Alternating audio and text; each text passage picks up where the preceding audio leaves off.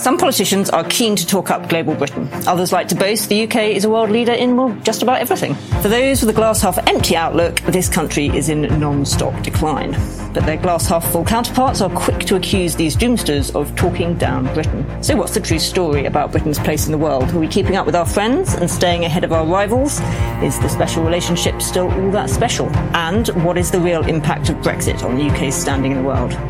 We've brought together the heads of 3 of the UK's leading think tanks to offer deep thinking on the issues by the experts beyond the 24-hour news cycle. I'm Hannah White, Director of the Institute for Government. I'm Paul Johnson, Director of the Institute for Fiscal Studies. And I'm Anand Menon, Director of UK in a Changing Europe. Welcome to the Expert Factor.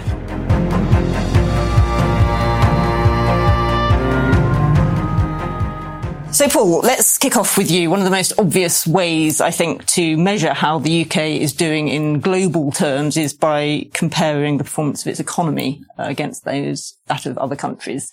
So in terms of economic growth, how is the UK faring? Well, I'm definitely more of a glass half empty person on that one. I'm afraid, as I think would anyone be who looked at the figures. We've been doing really quite poorly if you look at national income, particularly if you look at national income per person, certainly over the last 6 or 7 years, but actually over the last 10 or 12 years to some extent. If you look at the period since the beginning of COVID, we're only just getting back to the point where our economy is as big as it was at the end of 2019, and we're behind all of the other G7, the biggest economies. If you look at our income per head, our earnings per person, we've lagged behind over quite a long time. Again, certainly since 2010 and particularly since 2016, other countries. And if you look at the current problems with inflation and cost of living, inflation in the UK is much more persistent than it has been in the US, and it's higher and looks like it's going to be higher for longer than is the case in the Eurozone. Inward investment in the UK has been doing quite badly over recent years as well, and we're falling down the economic pecking order in terms of national income per head or in terms of our living standards. So it's not a cheerful outlook, I'm afraid. And to go back to what you were saying about COVID and the response post-COVID, something that government politicians seem to say regularly is that we've recovered faster than other economies. But is that just because we went to a lower point during the pandemic? Well, I think the only sensible comparison to make is with the moment just before the pandemic rather than with wherever we ended up during the pandemic. And on that comparison, we don't look terribly good by comparison with other countries. And it's worth saying, actually, that's maybe because we had a bigger economic response to COVID than almost any other country. I think Canada may be the only country that spent more in response to COVID than we did. So it's not, if we are doing badly, it's not because we did too little during COVID. It may be that some of the inflation we have at the moment is down to the very large amounts of money both the Bank of England and the government threw at the economy during COVID, and possibly associated with the relative generosity of our furlough scheme and other things. So you certainly can't accuse the government of having been asleep at the wheel during COVID. They did an enormous amount. But as we come out of that, I'm afraid we have recovered worse than most other countries. And Anand, thinking about the B word, which we can't stay away from for long, and obviously UK and Changing Europe has lots of experts who have thought a lot about the impact that Brexit was going to have and what's now playing out. So what's the consensus, would you say, in terms of views of what effect Brexit has had on the economy? I mean, the very clear consensus amongst economists is that Brexit is having and will continue to have a negative impact on the UK economy. And you see that in terms of trade figures.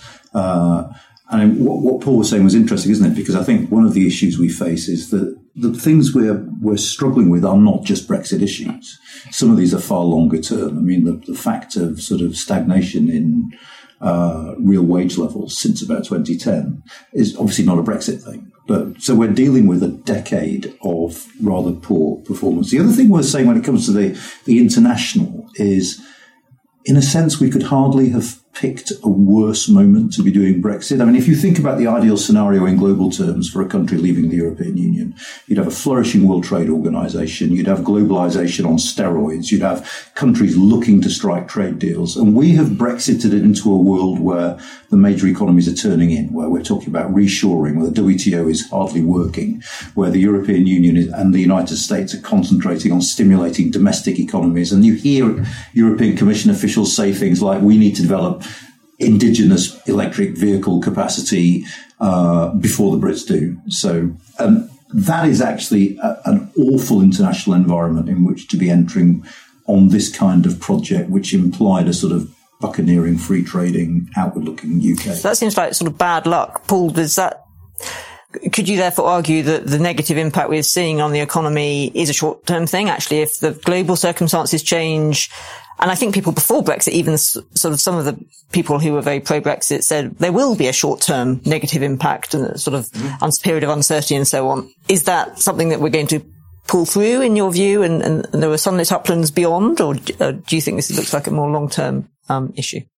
It's probably long-term. I mean, we have simply made it more expensive to work with, to trade with our biggest, nearest and richest trading partner. And that's already played out, as Anand said, in terms of lower levels of trade with the EU, with less in the way of investment than we might otherwise have seen, and an economy which is probably, it's very hard to estimate this, 3 or 4% smaller than it otherwise would have been.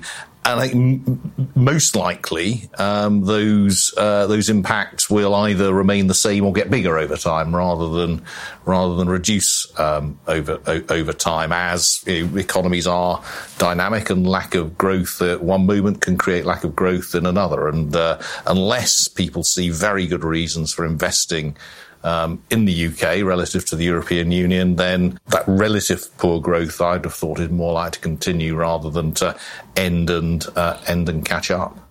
And tell us about the big trade deals that we've put lots of store by in terms of new opportunities for the UK to sign those with other countries. Are they going to make a big difference?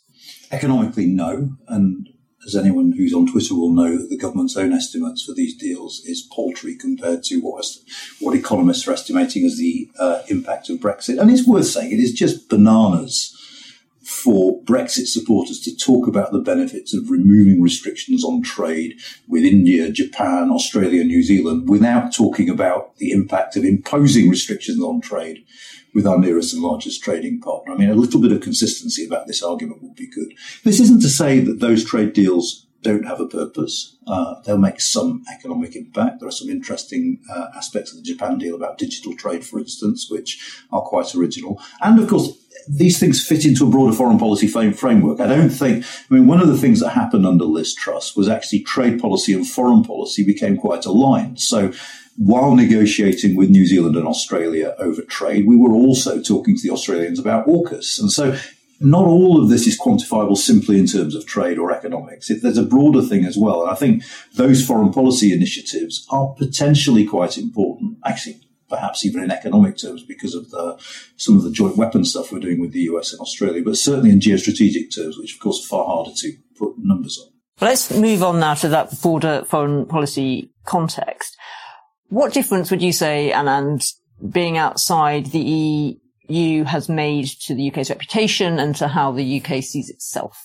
When you talk to diplomats from other countries, I think it's fair to say that all of them are saying, what have you done? You've taken a decision that's made you poorer.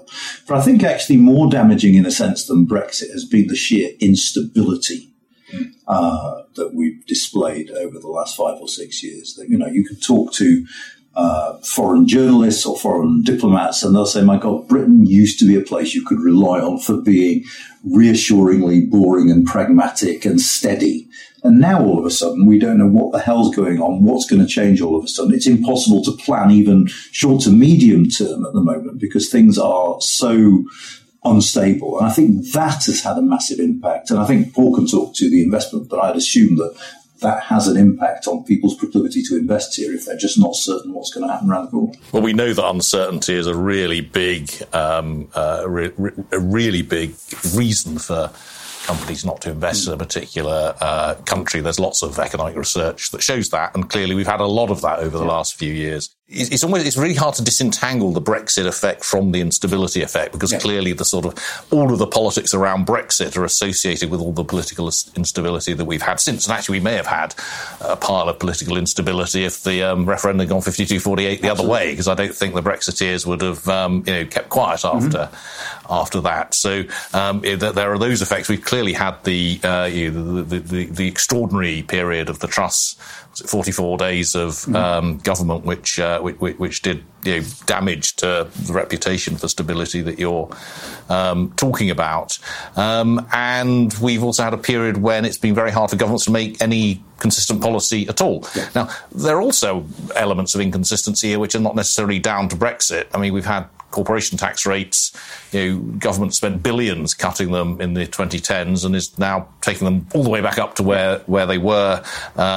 Corporation tax policy now, which is supposedly set for 3 years because of the sort of absurd response to the very particular fiscal rules the Chancellor's keeping. So we don't really know what's happening with corporation tax. That's not really to do with Brexit. That's just to do with the standard economic political sort of chaos that we see. Well, it's worth reminding ourselves, with all due respect to the Lib Dems, that this is happening with the same party in power during that period. Absolutely. It really is. And of course, the opposition has changed its policies, it appears, very dramatically over this period as well. I mean, I suppose, from an outsider and sort of point of view, it does appear that we're getting back to something like political normality at the moment. We appear to have sort of two parties arguing about the sorts of things parties normally argue about.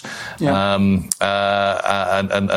my guess is that the next year's election will look a bit more like the 2015 election than the 2017 or the 2019 election. Yeah, it's interesting. I mean, it's all about confidence now, which I suspect is partly because Keir Starmer doesn't want to sound ideological because he wants to play safe.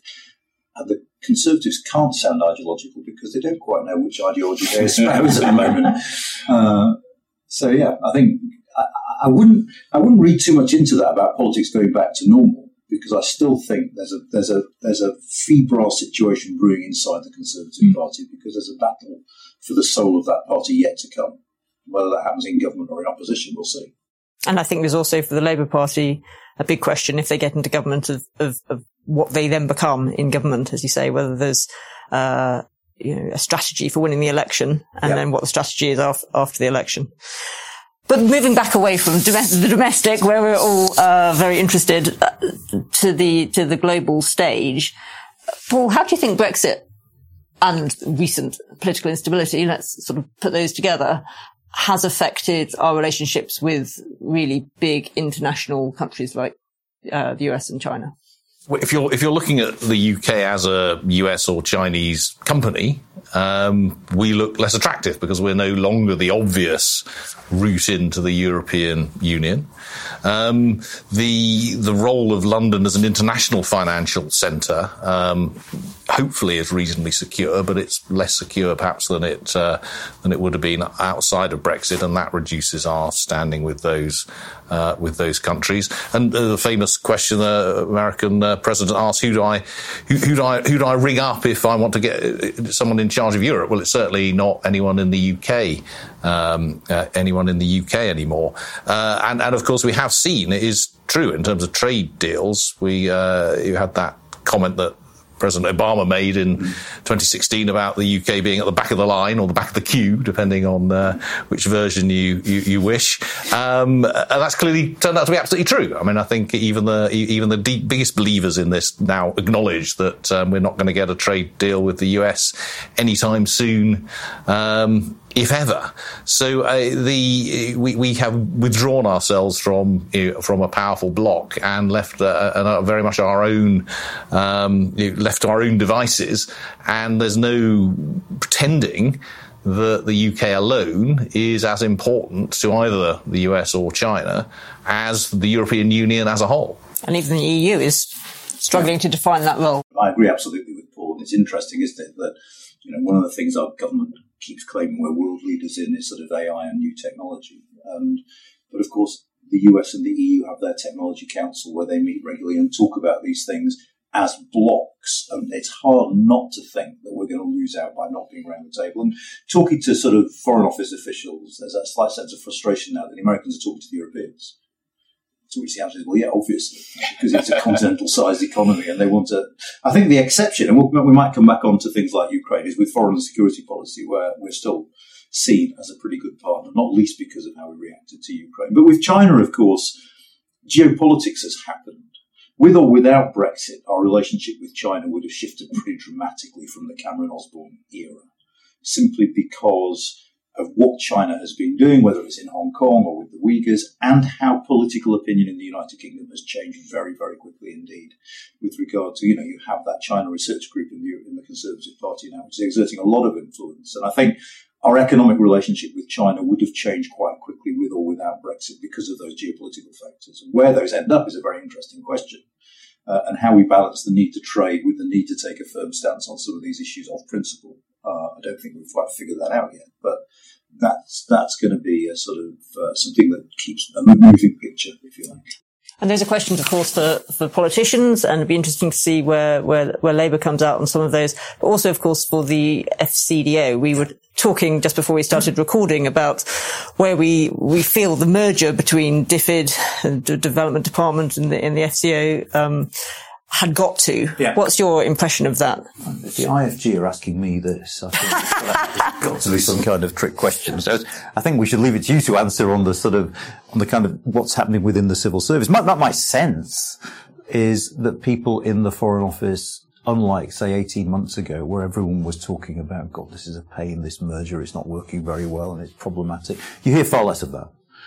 I don't know whether that's resignation or the fact that actually this is now worked its way through, and we have got some interesting conversations to have in this country, not least in the context of the debate about immigration, about whether we see development aid, stabilisation money as part of the answer to the migration problem. Well, that's a very, very big issue for the whole of Europe over the next few decades, but it's a debate we're going to have.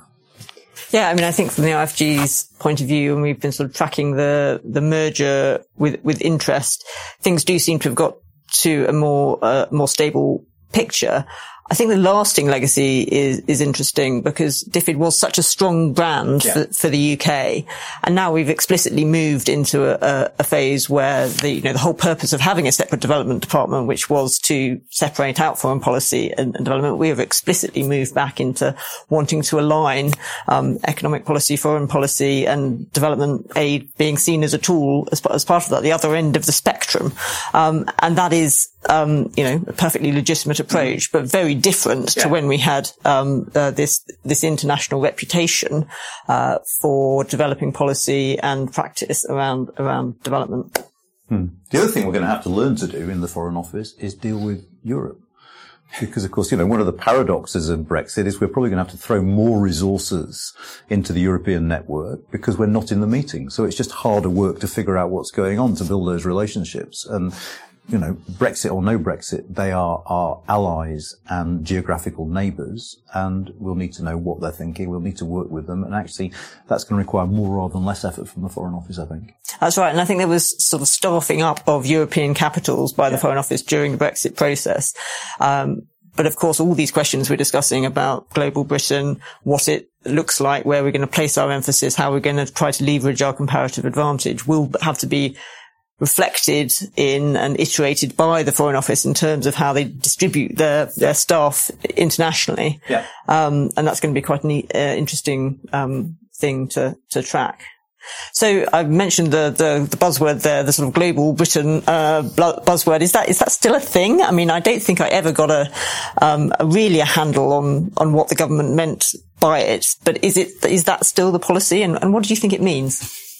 I mean, it predates Brexit. I remember Cameron using the phrase, so it's been around for a while. And I don't think, to be honest, under James Cleverly, it's being used. I think I'm right in saying you hardly hear it now from the Foreign Office. But it was quite clear, to me at least at the time, what it was from the Brexiter perspective, Global Britain was a handy slogan to underline the fact that just because we're leaving the European Union doesn't mean we were turning our backs on the world as a whole. In fact, for many Brexiters, and we can dispute whether there was any basis to this, we were leaving the European Union in order to be more active on the global stage. And one of the things I will say about Global Britain is since 2016, we have been a lot more active on the global stage than we had been. I mean, essentially, since the Syria vote in 2013, we didn't really have a foreign policy for those 3 years because, the Prime Minister's fingers had been burnt. There was very little in the way of engagement with the big geopolitical issues. Everything was economic. The relationship with China was defined solely in terms of the golden age in economics. And all of a sudden with 2016, and because there was a political premium on showing post-referendum that we were still active on the world stage, we have been.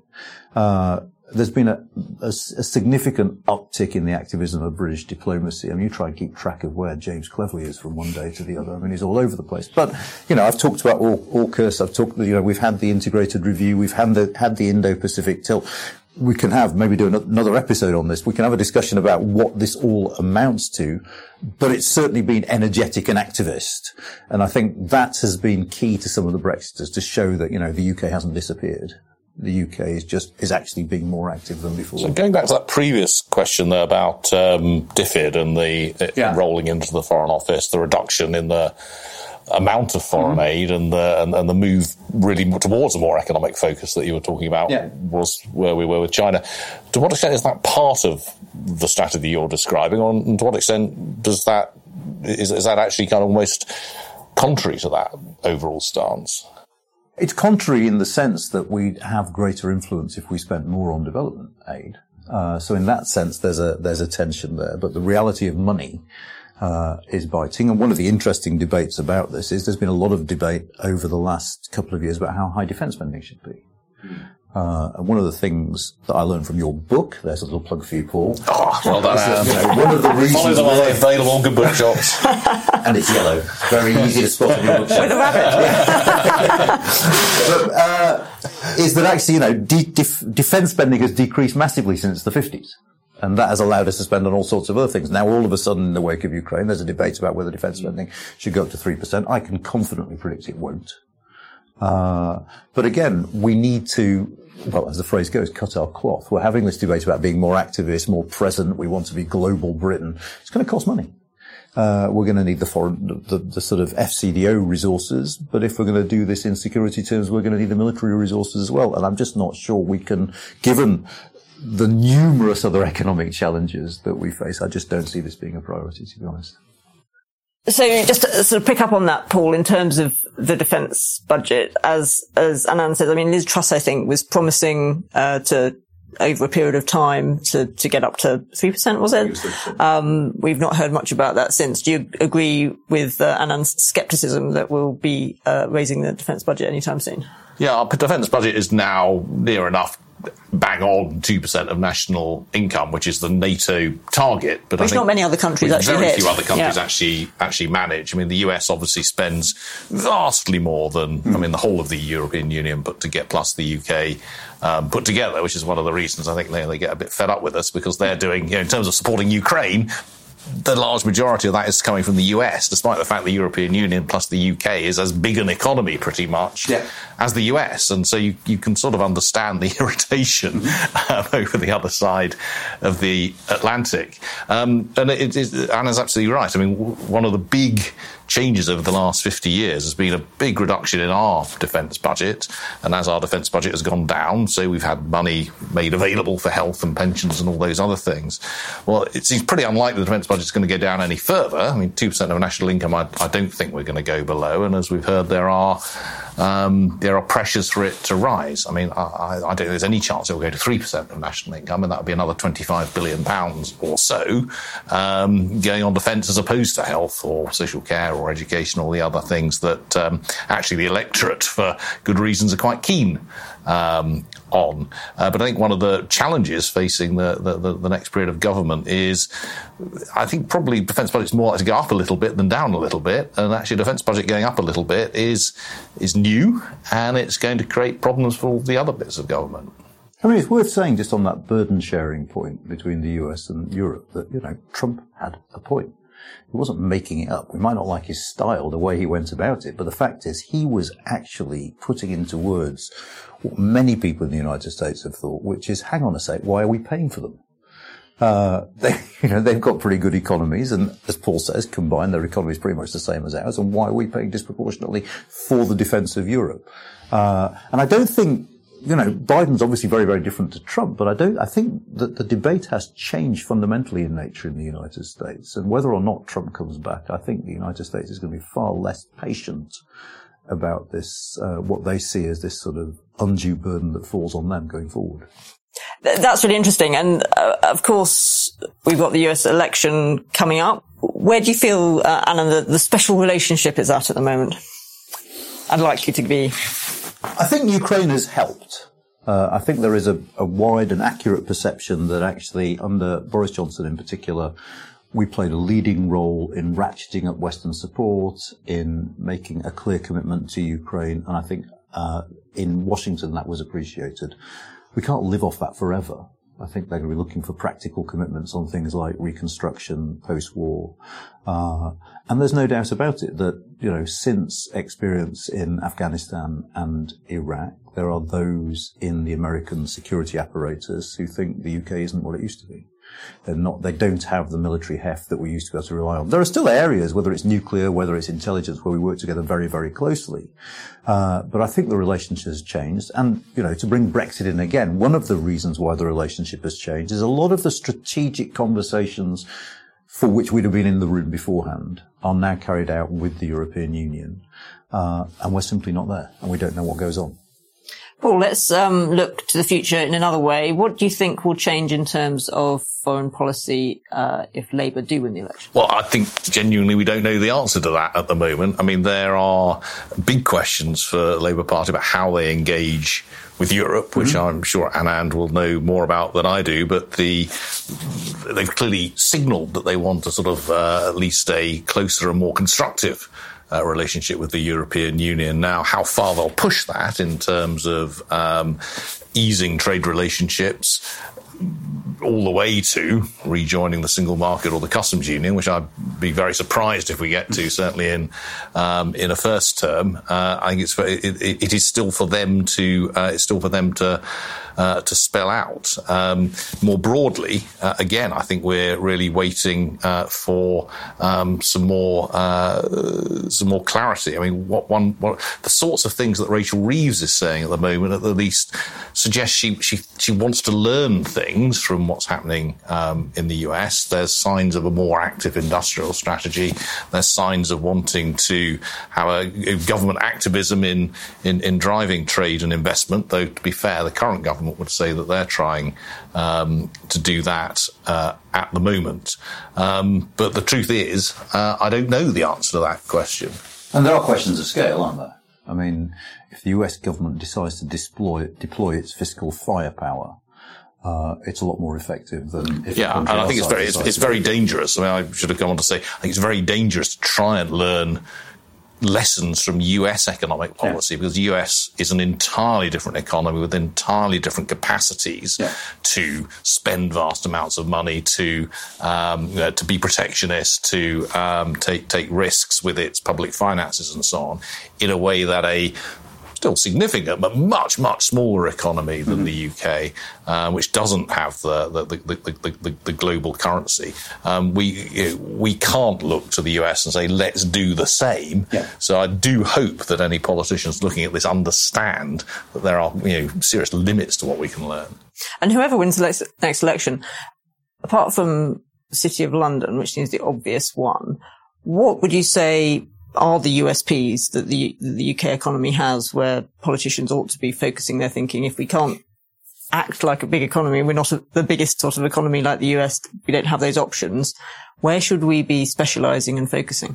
Well, I don't think we should forget the City of London. I mean, more than, I'm not an expert in finance, but I speak to quite a lot of people in the city. More than at any time I can remember, actually, people are worried. And it's not, I think, specifically a Brexit worry. It's, though there is some of that, there are concerns expressed about companies listing in the US rather than deciding to list in London. There are concerns expressed about the impact of what is now UK domestic regulatory policy on activity in the city. Now, it's very hard as an outsider to know to what extent that is special pleading and to what extent that is real, but for sure, the Treasury and the Shadow Treasury team will have heard this in spades, and they need to, I think, very carefully analyse what's real there and what isn't. And if there is stuff that's real there, then they probably need to respond to it. I mean, beyond that, beyond financial services and the city, we'd have genuine world-leading companies in pharma and biotech and some of those sorts of issues. I can't remember what it was, some very high fraction of the world's, I'll get the words wrong here, but the working out what kind of COVID bug and how it was... gene sequencing. That's the one, yes. How COVID was changing over time. A lot of that happened in the UK, in Cambridge, because we have world-leading capacity there. Our higher education sector is... apart from UK and changing Europe, our higher education sector is a huge export earner. It's got a very high reputation internationally. It's one of the things, of course, which potentially is very open to disruption if, for example, our relationship with China gets a lot worse, because a lot of universities are quite dependent on, for example, Chinese students, and which means that they are at the mercy of global politics. Because if global politics changes, they could lose an awful lot of money, and so could the UK economy. I can predict with a great deal of certainty that that is a topic we will be returning to on this podcast.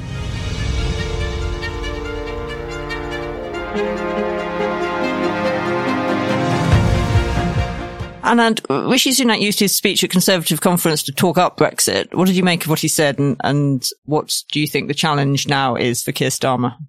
It's a really interesting question, I think, because actually, to a significant extent, apart from a couple of fringes, Brexit hadn't been talked about. Certainly hadn't been talked about much, I don't think, on the main stage. But I think what Sunak was doing was two things there. He was obviously in front of a friendly audience, and his claim that our economy was growing faster than that of France or Germany because of Brexit, not despite it, got him a big throaty cheer. So, this is still a Brexity audience.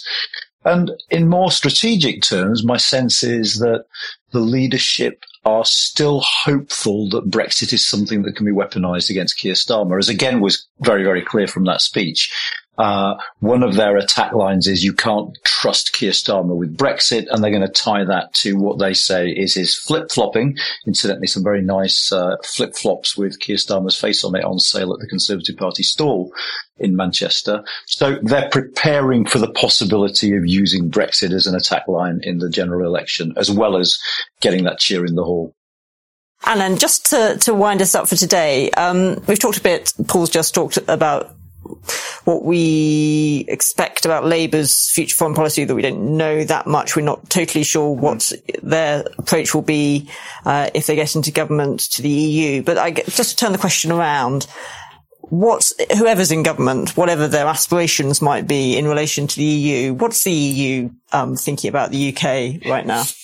Well, I think the simple answer is they're not. Certainly nowhere near as much as we seem to think they are. They've moved on. They've got other issues, whether it's migration or the upcoming budget negotiations or the new European Commission and the elections coming next year. Britain doesn't figure that much in conversations inside the European Union at the moment. And one of the things that's striking about what Labour is saying, we'll negotiate this, we'll negotiate that, we'll do a bit of that. I mean, there's two things actually worth saying. The first is, it's not at all obvious that the European Union wants to negotiate or give us those things. And secondly, it's worth bearing in mind that whether we have a veterinary agreement or this or that, it actually won't make much difference to the overall macroeconomics of Brexit. Those impacts come from being outside the single market and the customs union. So they are tinkering round the edges, even if the European Union, which is far from certain, agrees to negotiate on the things that they've identified. I hope you enjoyed this episode of The Expert Factor. Remember, you can find us at Acast, iTunes, Spotify, wherever you get your podcasts. Do subscribe, and do please leave us a review. We'd like to know that you haven't had anywhere near enough of experts. We'll be back next week with episode 3. Until then, it's goodbye from me, Anand, and Paul. See you for the next instalment of The Expert Factor.